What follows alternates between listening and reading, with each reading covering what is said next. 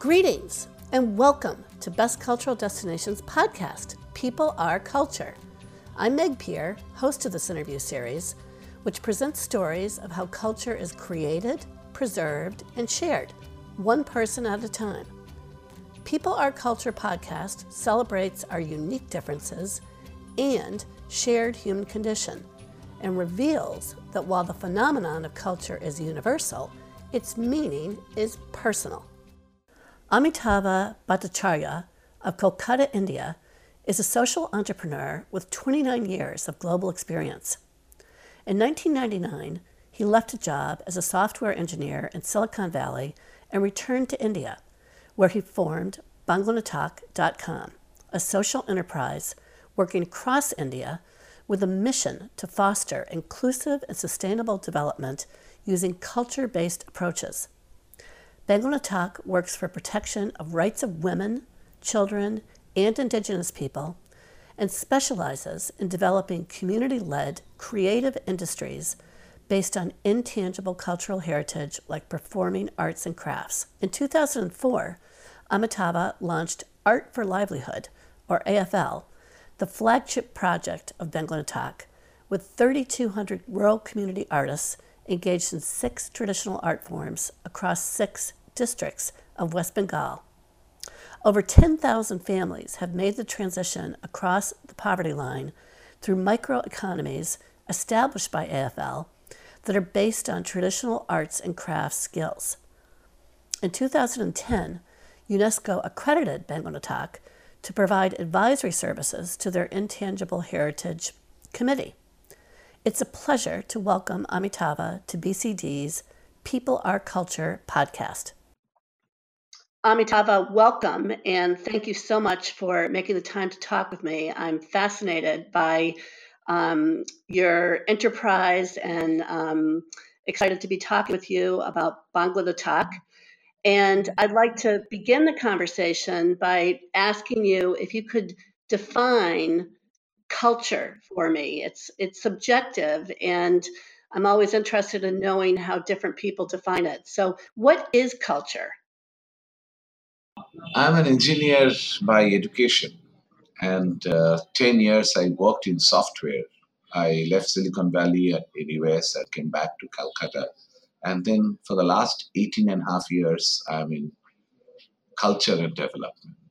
Now, the reason I said this, so my answer of defining culture will be a very practical, work oriented, because I'm not a cultural specialist.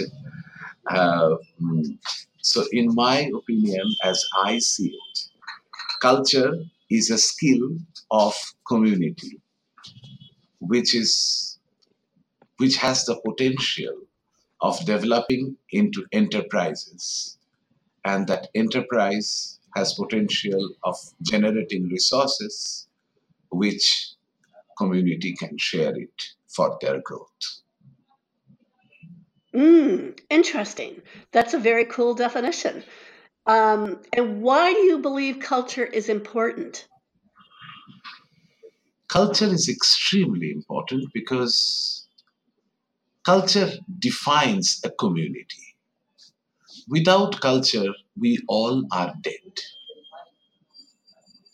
It's a it actually adds life to people, community, village, country, and to the world. So it is extremely important to nurture culture. I think it gives you the identity. Also, it helps you to interact with the world, with your culture, as well as to learn other culture. I would agree. I think it's definitely a way to communicate, and it's vital. Now, Banglanak is a social enterprise working across India with a mission to foster inclusive and sustainable development using culture-based approaches. And Banglanak works for the protection of the rights of women, children, and indigenous people. Stepping back, Can you tell us how Bangla Talk came into existence and give us the backstory of how you came up with the idea to create the organization? As I was mentioning while defining the culture in my way, that I come from software background, 10 years of software, then I came back. And I had the opportunity of roaming around in rural India only after 10 years of my working life.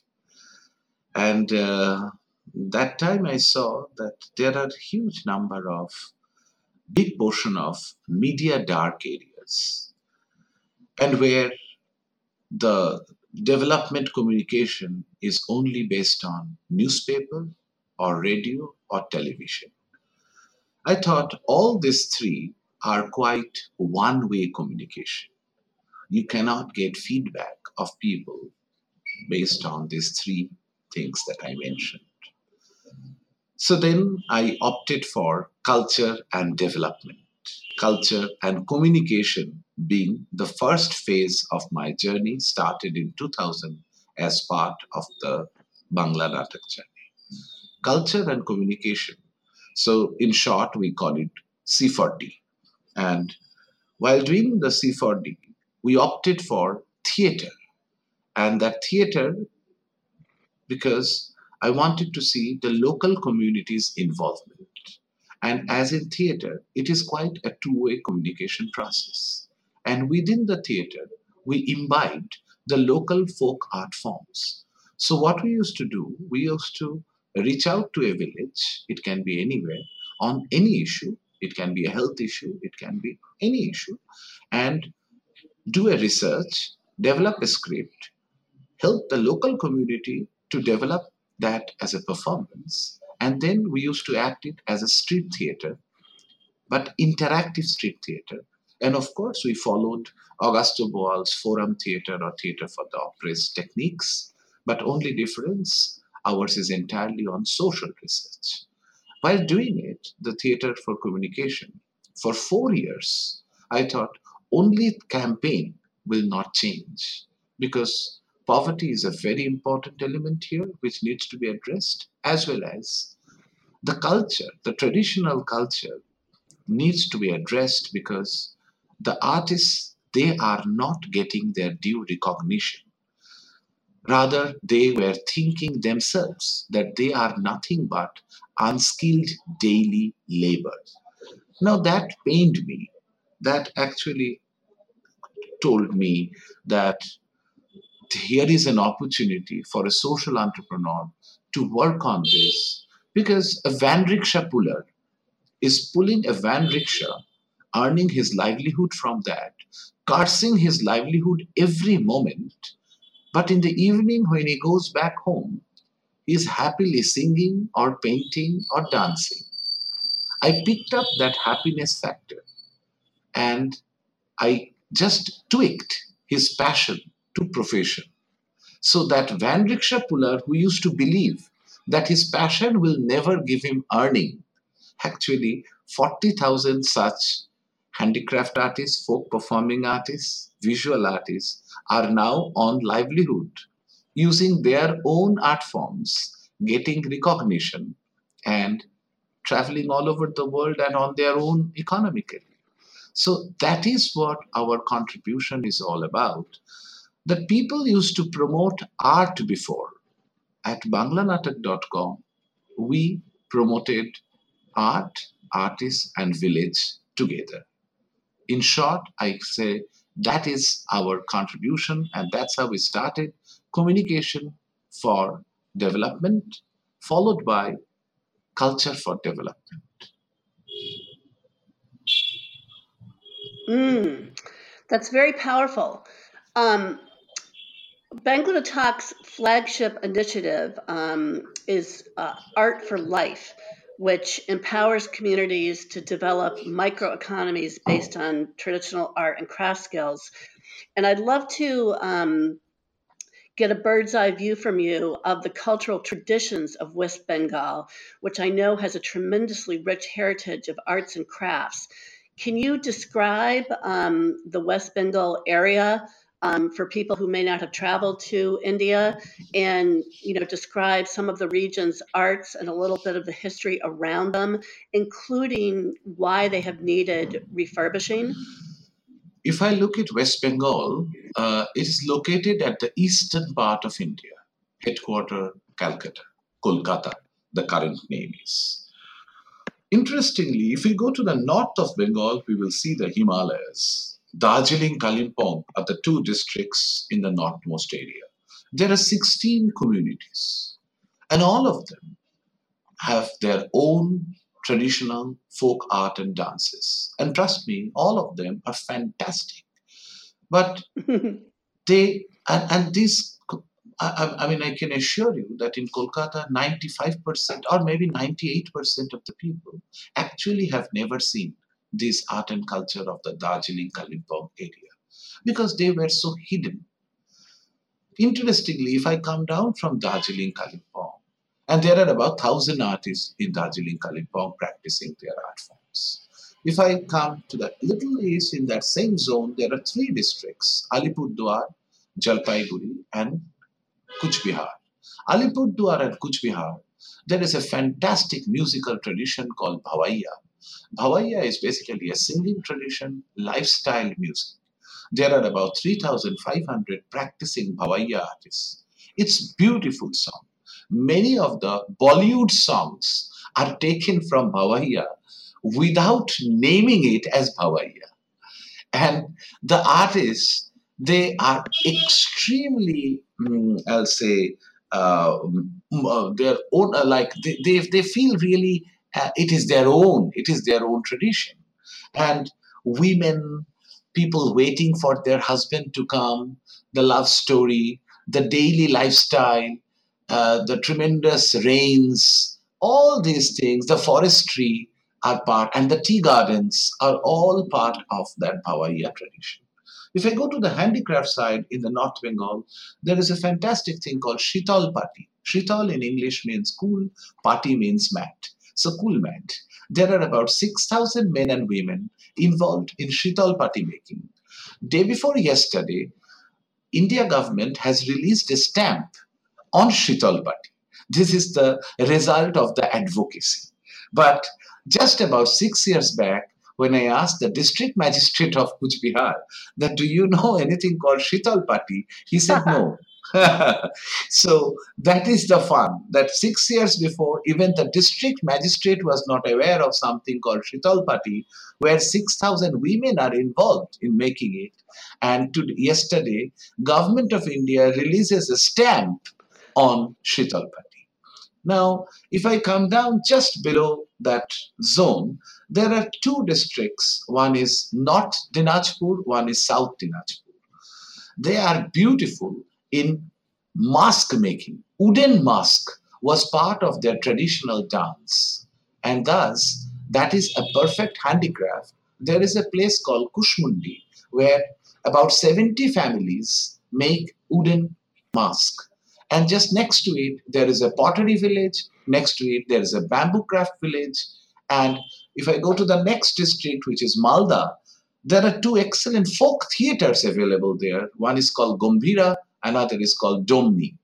These two are quite local traditions. So I do not expect them to do well from the entertainment or from the other districts' interest point of view. But they are very good in communicating messages to their local people. And in one of the form, Domni, actually here, even now, male dresses like female as one of the actor. So that has another charm in it in today's age. So this too is Malda.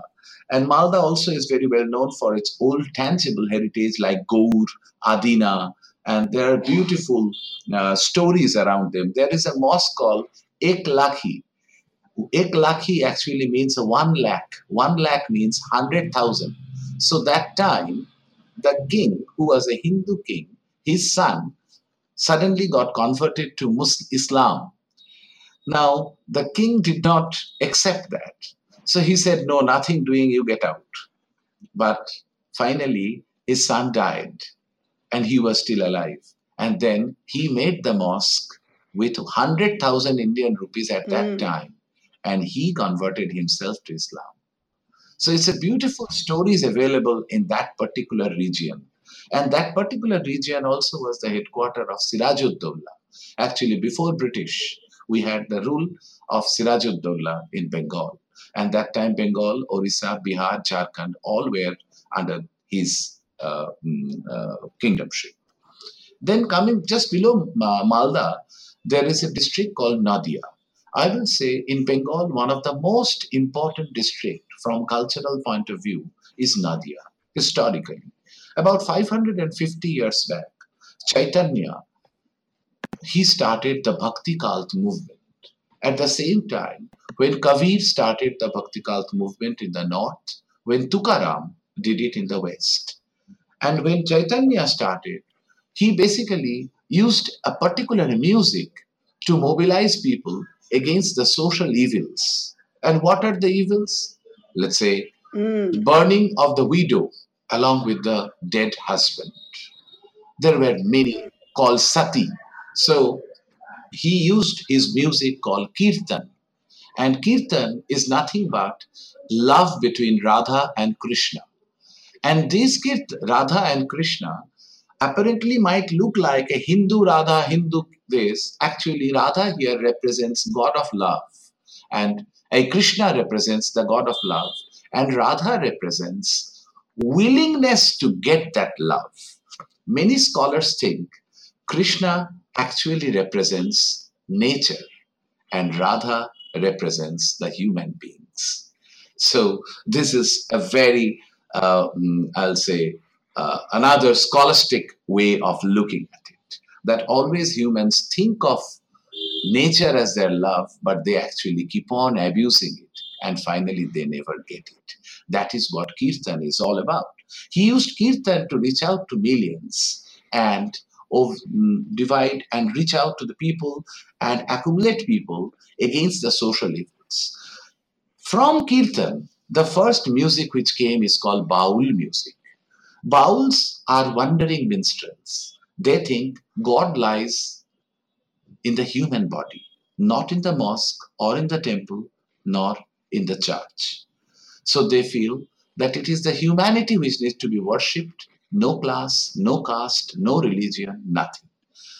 Hindus who have converted themselves to Bauls they are called Bauls. Muslims who converted themselves to Bauls are called Fakirs.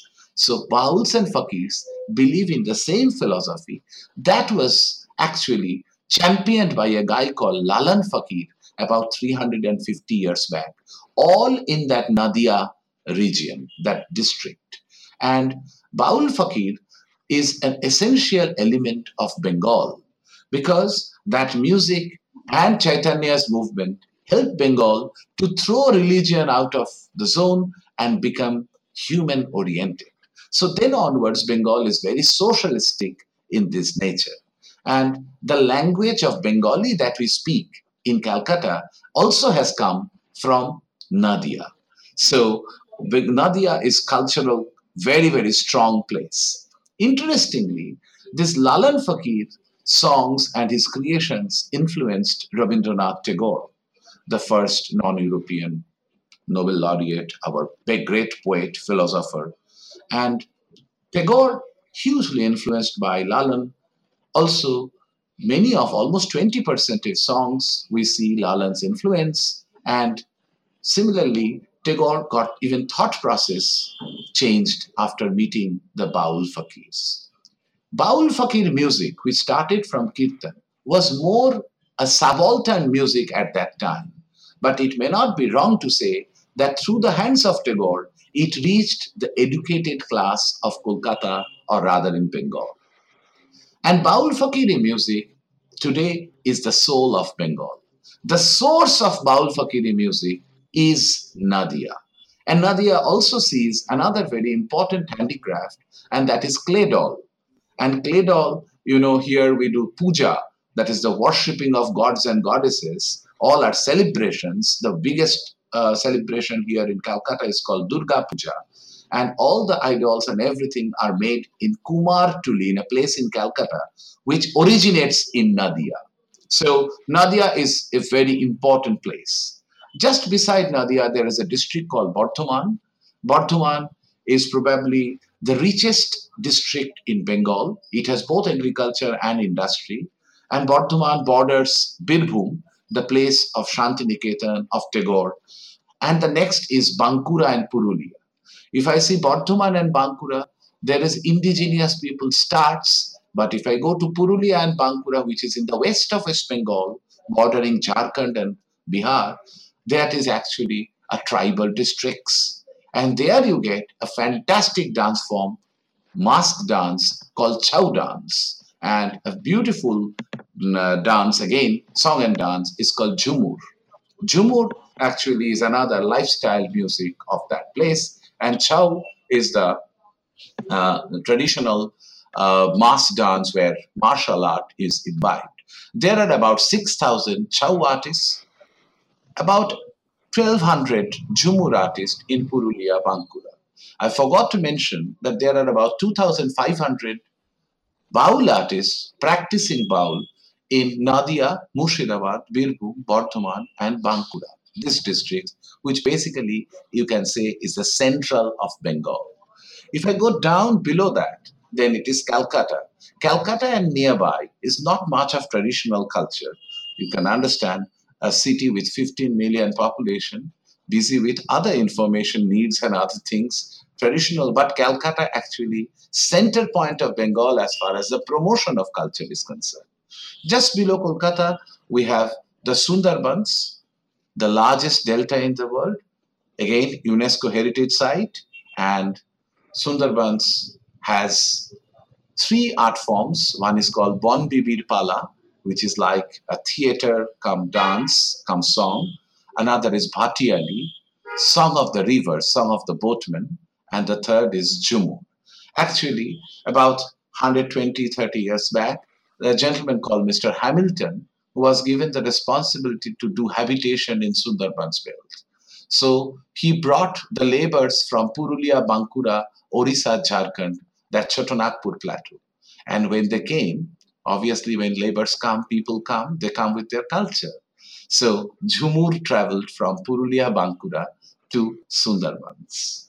So this is in a nutshell a cultural map of Bengal. There are about 70,000 practicing traditional artists. Interestingly, 60 to 100 families in each village do one particular art form. And we have been working with them since 2004. And that's almost about 15 years. So almost 20 of these villages now celebrate their village melas. All are in the weekends. Here we follow the Americans. All are weekend celebrations, and it is held between September and March because that is the best time to visit these parts. Few festivals are 10 years old, few festivals are 3 years old. So this is in a nutshell about the cultural map of Bengal. That's a fantastic window into how diversified culture is and what a part of the daily fabric. So that's a wonderful overview. And one of the things that intrigues me about Art for Life is that it motivates and mentors artists to become successful entrepreneurs, to take their heritage and to use it as a livelihood and ensure the long-term survival of the art forms. So I'm curious about how this works. Does Art for Life identify artists that you feel have the talent and motivation to become successful entrepreneurs, or do they find you, or does it work both ways? So if you can describe to me, how people become successful entrepreneurs through working with the Art for Life program, and then share a couple of examples of artists who have become successful entrepreneurs, that would be fantastic. Art for Life has three pillars. First is building capacity. Secondly, creating direct market linkage. Direct is a very important word, so that the middleman doesn't take the profit away. And third is facilitating international cultural exchange. I will explain all the three separately. Now, there are two elements one need to understand. Whatever you do, whatever you make, being a traditional artist, if it doesn't give you socio-economic benefit, if it doesn't bring money, or if it doesn't earn you recognition, then you probably will continue because of your passion, but your next generation will not continue. That is a fact of life. So, who will need to safeguard the art form? Some PhD students or some art lovers like us will go from outside, we will write essays, we will print stories, but that will not benefit these artists. And you have to remember, most of these artists are illiterate or extremely low educated, now formally educated. Very interestingly, why that was happening, so when any art form, when I first visited Patachitra village, Patachitra is actually a scroll painting, and they use natural color. That means from vegetables they can actually make paints. 2004, when I first went there, I saw a husband and wife, a couple, returning to a dirty village, and I asked, where did you come from? And they said, we go begging every day and we just return now. So I sat with them, understood how it works. Then I saw 8 people are there who can be called as artists. Others might think they are beggars, and the rest of the people have left their traditional art forms. But there are about 70 families who knew it, but they were not pursuing it because they thought it's a loser's game. 2018, 15 years late, now there are 325 Patachitra artists. Average monthly income is about $400, and many of them, the top 10%, earns anything between 600 to 1000 USD. All of their houses are quite good now, clean, with proper sanitation. All of them send their children to school, and all of them are on their own. And not only that, it has influenced the other villagers, neighboring villagers, to do something on their own, because a lot of visitors come to this village. So somebody has created a guest house, a petrol pump is there. Government also understood that people are going that side, so they have made beautiful roads, good water, local banks, all this. Now, what made that change? Have we taught them Patachitra, which is their skill? No. They knew Patachitra, it is their thing. But we just identified as a possible skill which can be harnessed upon, which can be strengthened upon. And from 8 to 325, that means the next generation picked it up, the same generation picked it up, people who left, they came back. Why people come back? 2 reasons. If income goes up, secondly, if recognition goes up. How income will go up? That means you have to build on capacity. That means their painting has to be better. So gurus will train, and then after the training is over, we took them to different markets and we have linked them. Now, life is always like a pyramid. Few guys are excellent, middle guys are about 40%, and bottom guys are also existing. So we created 3 types of markets: international and national market. The top 10-15% will link them directly, starting from Mumbai airport to the art galleries of London, Paris, and even in Smithsonian folk life.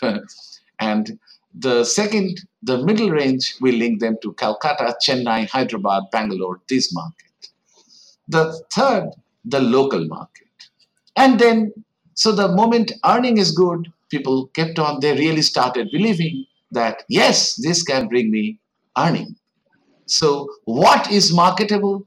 Not what market needs. No.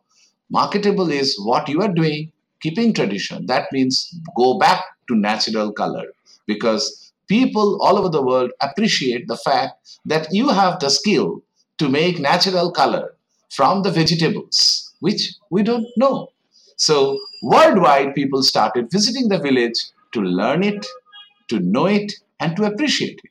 That increases the footfalls to the villages. So we actually marketed that here is a group of people who knows how to make natural colors and beautiful painting and fantastic storytelling with the singing.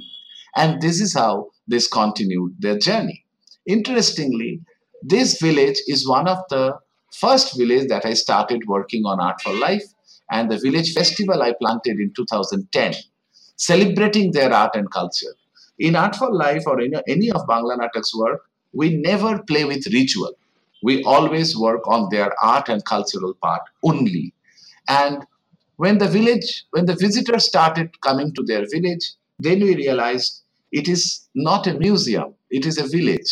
People live here. So we need to identify which are private places, which are public places. Because my daughter may not be well that day when tourists are coming. So we need to make an assembly point. So we requested that, can we develop an assembly point? And that happened. And then Government of West Bengal responded very nicely that they created a beautiful folk resource center. And that is a two-storied building at the middle of the village. The land was of the artists themselves, which was donated by the district collector a long time back. And then that resource center, first floor has the provision for the guests to stay, and the ground floor we have made a community art museum. So this is how it continues, and all of these villages that we work has the same model. So building capacity, linking the artist directly to the market, top artists to the international market, otherwise to the local Calcutta national market, and then planting village festival and facilitating international and national less, but international cultural exchange. Because when international artists come, when they work with them, that increases the pride, sharing stage with the international artists. And also that opens up an opportunity for these rural talented artists to visit the other countries. So this is how almost 270 of them have traveled abroad. So apparently it might look like that, rural talented artists staying in the rural belt, but many of them have traveled 5 to 20 times in different parts of Europe, which is much more than the Calcutta or Bombay artists actually. But I'm very happy about one fact. None of the persons in any of the villages that we worked so far has migrated from village to city. So we have really stopped the entire outmigration of that area, and the artist leadership has built up this, and now honestly they are really on their own. It doesn't matter. Now that they have also influenced, or they have like acted as a positive catalyst for the neighboring villages or villagers to do something which will help their entire story to go up. This is fantastic. You have said so much, and I could spend another hour just on this topic alone. But one thing that I do want to delve into a little bit more, which is something I personally know to be true, is that, as an artist or as a creative person, you can have a passion for something, but if that isn't energized through either, an income or an audience to interact with, that it can be hard to sustain that passion. And Bangla Talk's philosophy is that for any art to flourish, an appropriate audience is a prerequisite, and that develops an interface platform for artists and their audience and develops new audiences. So, I believe this philosophy raises a fascinating dimension of culture that isn't often discussed, and that is the synergistic nature of art. Can you share your point of view on why art needs an audience, and not just any audience, but an appropriate audience? I think I will say art attracts audience. Audience also needs art. Art needs audience. So it's actually a mutual story. The art quality has to be good. But one thing we have to understand that for art to survive, artists must survive. So if the investment is on people, then art will survive. I think that's a very important part. And many times people talk about sustainability. I often say that, or rather, I'm unpopular because of my statement. I say, have you invested? Now, how much have we invested that we are talking of sustainability? Because my parents invested on my education, and that's how it has sustained. But if they would have left it after class 4, then it wouldn't have been sustained. So this is a very important part of any investment also. Similarly, in India, I think one more important point is our development story or the IT story or the growth story is too much city centric and too much English language knowing centric. Whereas I feel that rural India is actually gold mine of traditional art and culture. I am a strong believer that nobody comes to any country to see a 70-storied or 8-star hotel. They come to see a culture. They come to see people. And the people of Calcutta or people of Boston almost have the similar culture. But the rural Bengal or the rural Madhya Pradesh have completely different culture.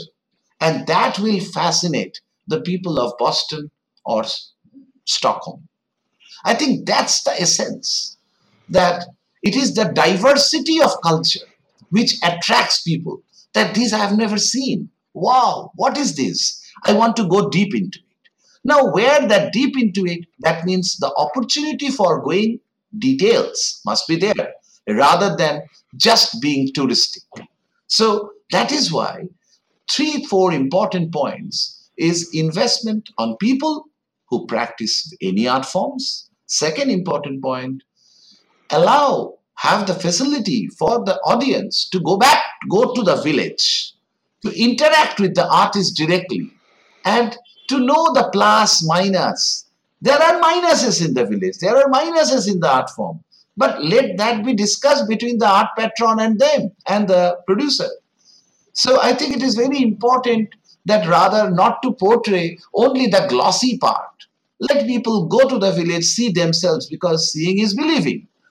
I know it is a very advertisement oriented world, but I am also a believer that content matters. And that way, Bengal actually has a tremendous advantage because our writing, our poetry, our art forms, our dances are extremely high quality at any point. And that's why I feel that my take on this art and audience is that they also need contemporary thinking, they also need new thinking, but they also know what is tradition if they know. You know, the city boys of Kolkata, boys and girls of Kolkata, never knew about Chow dance, Patachitra, Raibeshe dance, or let's say Kalimpong dance, nothing, because they have never seen it. Me, in my childhood, have never seen any of this because these guys were not known. So when our next generation, their next generation, their next generation, when they're coming to know about it, then they are really appreciating. How do I reach out to the urban audience? And urban doesn't mean only Kolkata. Urban also means the district capitals. And how do I reach out to them? We do heritage education program. We reach out to school college students and we tell them, guys, these are the traditions of your district. These are the traditions, and we show them videos and we present 1 or 2 artists to show. We also make the graphic comics and just to attract the kids. We also make for the music part, we have a app in the Android based, it's not yet ready for the iPhone. It's called Folks of Bengal. One can download 3,000 songs of different genre: Bawaiya, Baul, Jumur, Batiali, all different forms. So the point is, audience needs to be created, true, but audience must also get to see quality art forms. Otherwise, it's a very, very difficult way. Yes. Yes, you actually, this brings me to my next question, which is Bangla fosters cultural exchange and collaboration based on the belief that meeting of minds and sharing of knowledge stimulates artist creativity and creates new bonds of friendship. And I'd love to have you talk a little bit about this idea of cultural exchange that Bangla has fostered and the results it has achieved. See, I come from Bengal, which always believes in the universal brotherhood rather than the nationalistic agendas. The Whether it's a poet Rabindranath Tagore, his university was named as Bishwa Bharati. Bishwa means world. So he named it as Bishwa Bharati. It's a long time. And he went to Italy, he went to France, he went to Hungary. And everybody thought, what he's asking for money. No, he asked for books. And he created the first Hungarian center outside Hungary in Vishwabharati, Calcutta, way back. Same with Italy, same with others. So getting to know the world is a very important element in the Bengal. You know, Mother Teresa picked up Kolkata and stayed here till her death. And that's why Mother Teresa is named today as Saint Teresa of Kolkata in Vatican when she was given the sainthood. I think this is a culture that we have, that we believe that one is to get to the world, understand, look at it, because traveling other culture gives you the knowledge of the world. So celebrating cultural diversity and pluralism is part of our culture, and Bangla Natak absolutely believes, practices, and preaches that. Cultural exchange is a very important element, not only for the city people or the educated people, but also for the village. I give you an example of Patachitra. I refer to the Patachitra once more. 2009, I brought four visual artists from London, led by a Polish artist, Polish-British artist called Magda Fabianczyk. And after their workshop and everything, 2009, 9 years back, and that time I have not started the village mela there. I have just worked for about 5 years that time. And after the workshop and everything, I went back to the village alone once Magda and everybody has gone back. And I asked the artists, what did you learn? And they said, the Patachitra, the rural village artists, they told me they have learned installation. I smiled. I thought they may be hearing, they must have heard this coinage, this jargon. So I asked, what is installation? And they said, usage of space. I said, okay, and how you will apply? They said, previously, whoever used to take a Patachitra, now I will ask, how much of space do you have? What is the measurement? And I will tell you how to put it. I said, wow. So rural traditional artists have actually learned the most modern thinking of installation of art through an international collaboration. That's very cool. And that gave me power that, to continue. So far we have brought over 500 artists from different parts of the world, including two just returned yesterday to New York. And two theater artists came from New York. So each and every our aspect of our work, be it a theater, be it a presentation, be it a music, be it a visual art, be it a handicraft, we always opt and look for cultural exchange, because I've seen it really works. It brings pride. It also helps our artists to learn something new, and it spreads the word through the mouth, through the hands of the international artist communities. That's fantastic. I'm inspired to ask, what you just said.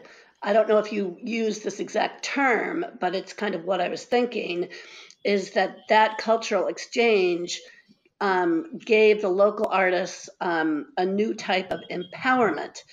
And the term empowerment can mean different things to different people. And I would love to know what empowerment means to you. And if you can share a couple of examples of how participants in either the C4D or Art for Life programs have been empowered. Let's say Kantha. Kantha is this teaching form.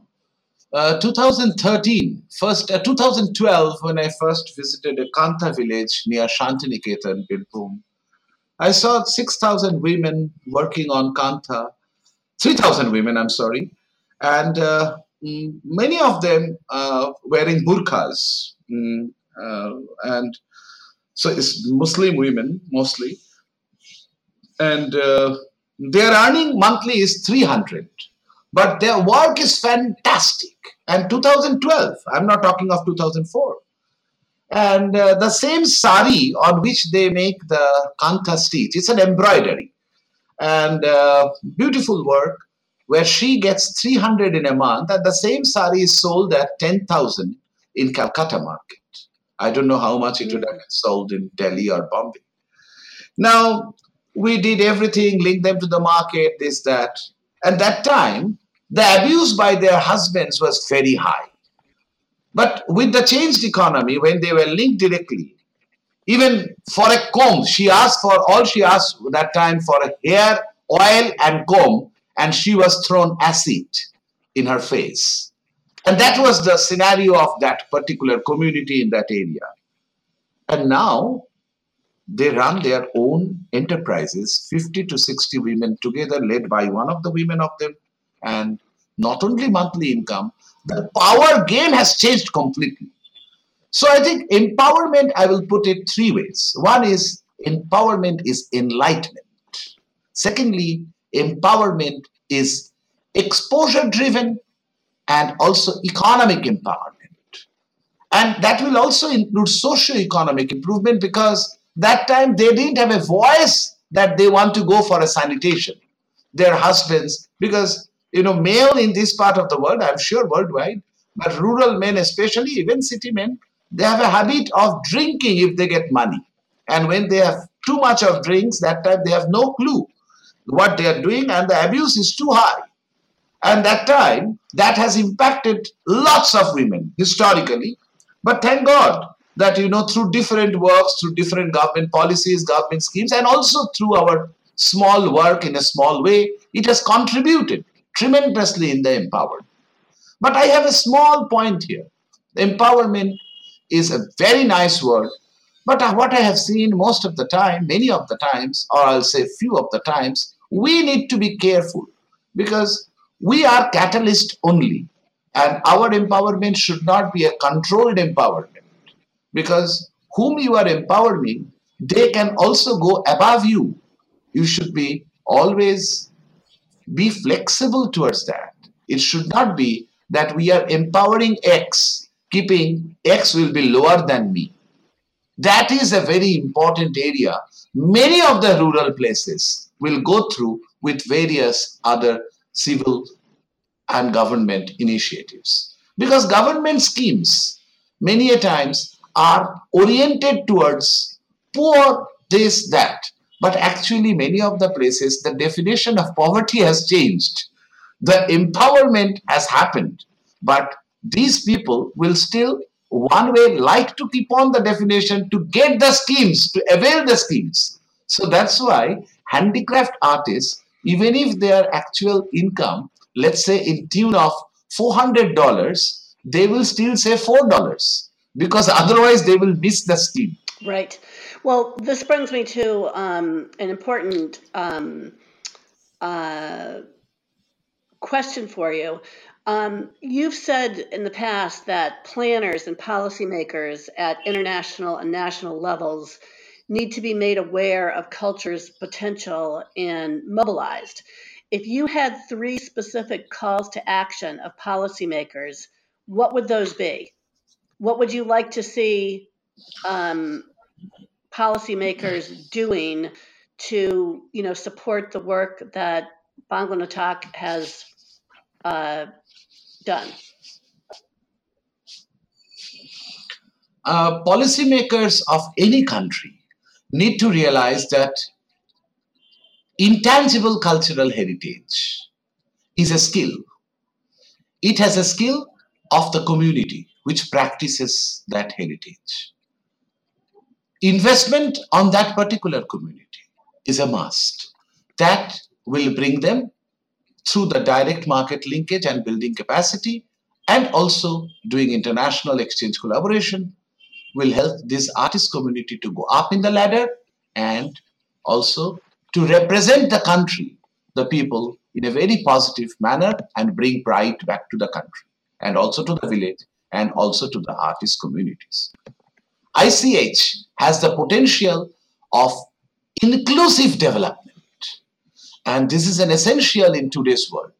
Many of the countries have poverty, but many of those countries also have strong culture.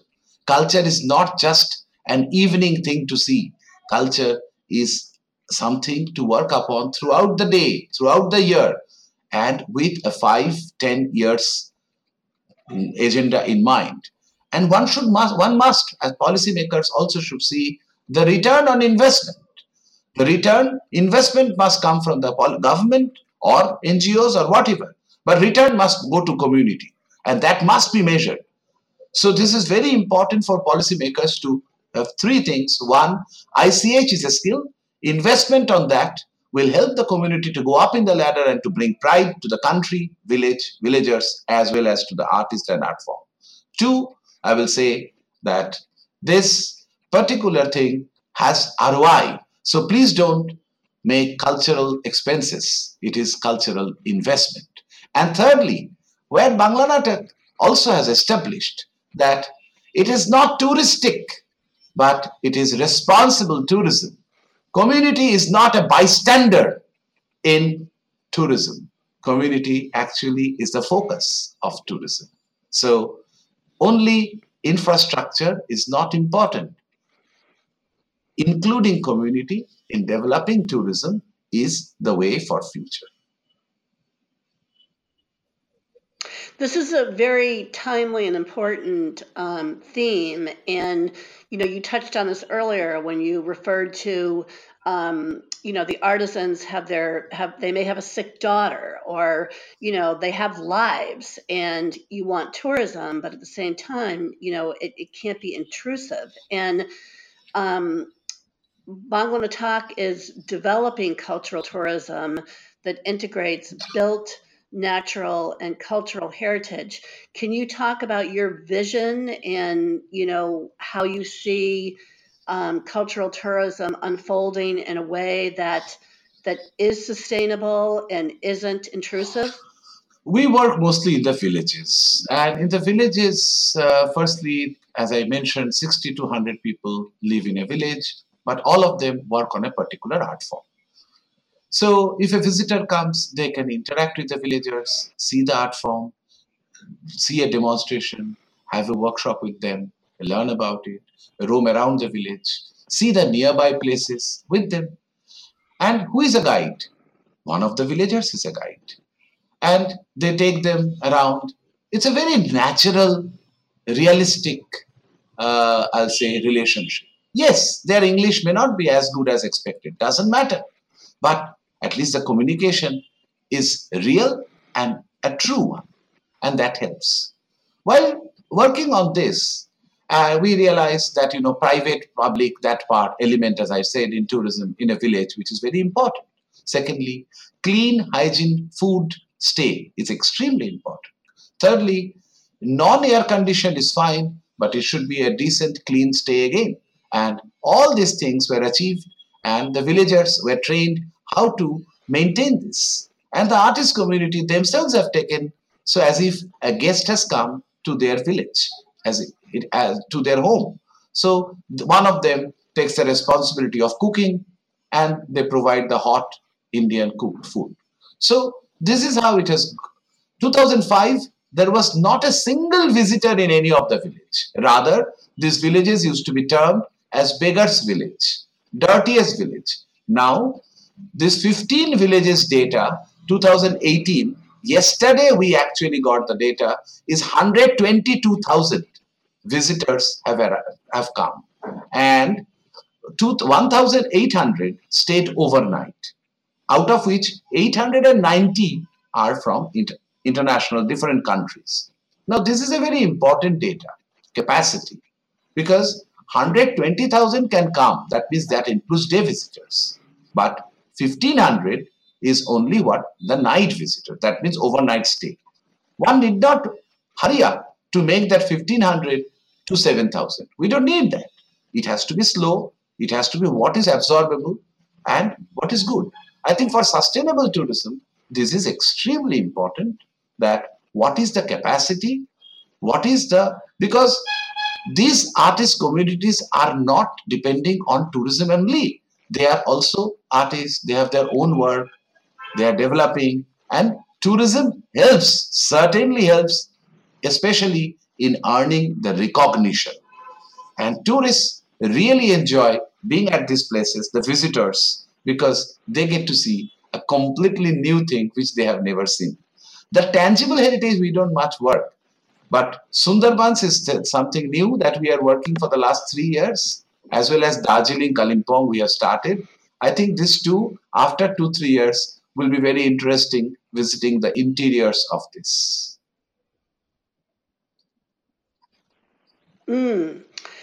I have two final questions for you, and it's more to inspire others who could in some way replicate the success of Bangla Natak. The organization has a team of 82 members who have very diverse backgrounds. And it's very interesting to me that quite a few members of Bangla Natak's team have backgrounds in engineering. And I say that because I previously worked at an investment company where the 3 senior most people, including the CEO, were all engineers. They all had engineering backgrounds.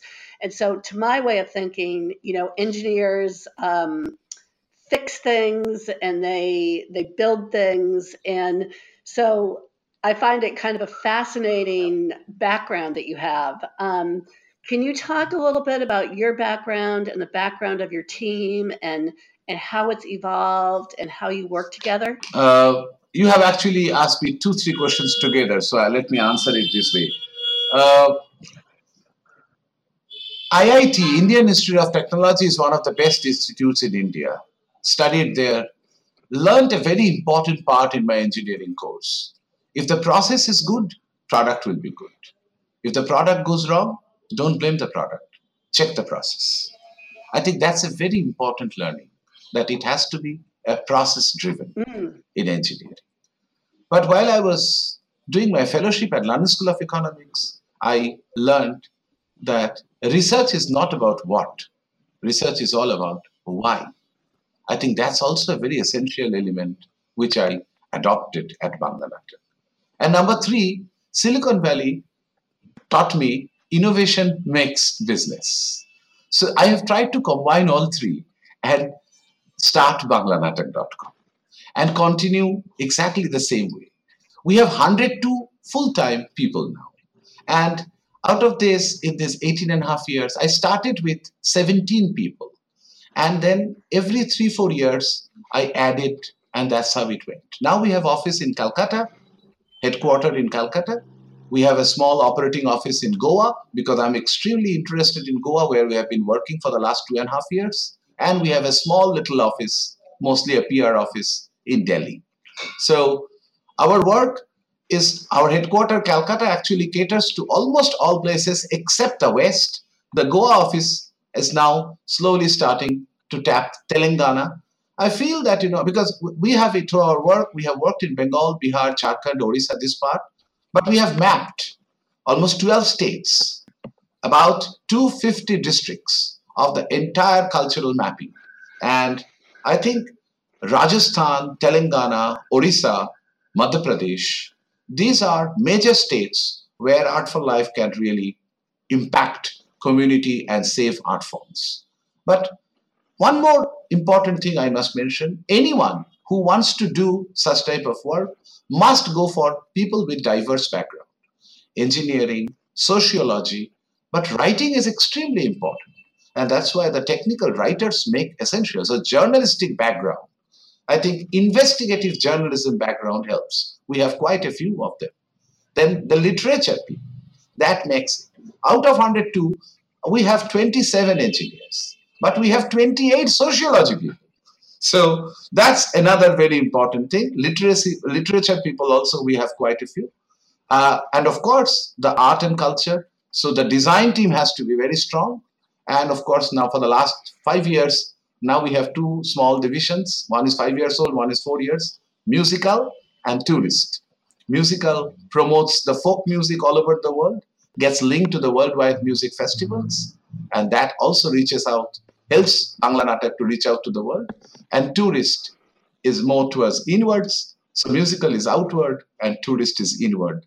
It promotes the cultural tourism of villages and reaches out to the visitors worldwide and says, come to Bengal, come to Goa, and see yourself what is going on. So diverse background definitely helps in communication. And also, I think I'm always of the viewpoint that diverse background also helps in debating internally what is right, what is good, what is optional, because different backgrounds give you different thought process. I would agree. Now, my last question for you, Amitabha, is you clearly have a calling. And I would just like to know, was there a pivotal moment that revealed for you where your calling lay? Did you have an aha moment that this is what you were meant to be doing? When I was to study in IIT that time, after that software, TCS, then abroad. So after some time working in America, I realized that that's not for me. I was not enjoying finally the software, neither software nor the American state. And I thought, let me go back to Calcutta. When I came back to Calcutta, I realized if I am software, I have to go back to America again. So I just took a break and I started visiting villages. And then I realized here is a beautiful opportunity because innovation is possible in this part. And that's how I opted for.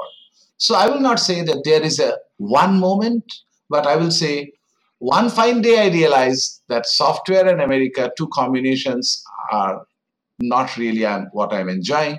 Let me go back and let me start thinking, what can I do? And coming back to Calcutta, I realized that if I have to be in Calcutta or in India, I have to do anything other than software, because otherwise software again will take me back to America, where all my friends live. So I decided that let me try something else, and it worked. So I'm very happy that it worked. 10 years of software, but 18 and a half years of rural India. So that sustained. I'm so happy that it sustained and makes me happier every day. Well, I share a similar experience, and I think often we need to know what won't work for us in order to know what will work for us. And, I myself come from a background of 25 years in corporate public relations and communications. And there came a moment when it was no longer working for me. And that set me on a path to do something that I enjoy tremendously more, and I think presents an opportunity to be more of service to the world. And and that has led me to have this conversation with you. So I thank you so much, and I look forward to the day when our paths cross in person. Thank you. Thank you for the call. Thank you for letting others know about what we do. These are opportunities. And I must mention that, I must welcome everybody to come to Calcutta, come to India. But India's travel should not be only limited to the triangle in Delhi. Rather, come to the other parts, look at the people, and I'm sure others will enjoy. I look forward to welcoming you in November 2019. Thank you so much, Amitabha. Thank you. Thank you. All righty. Take care. Bye-bye.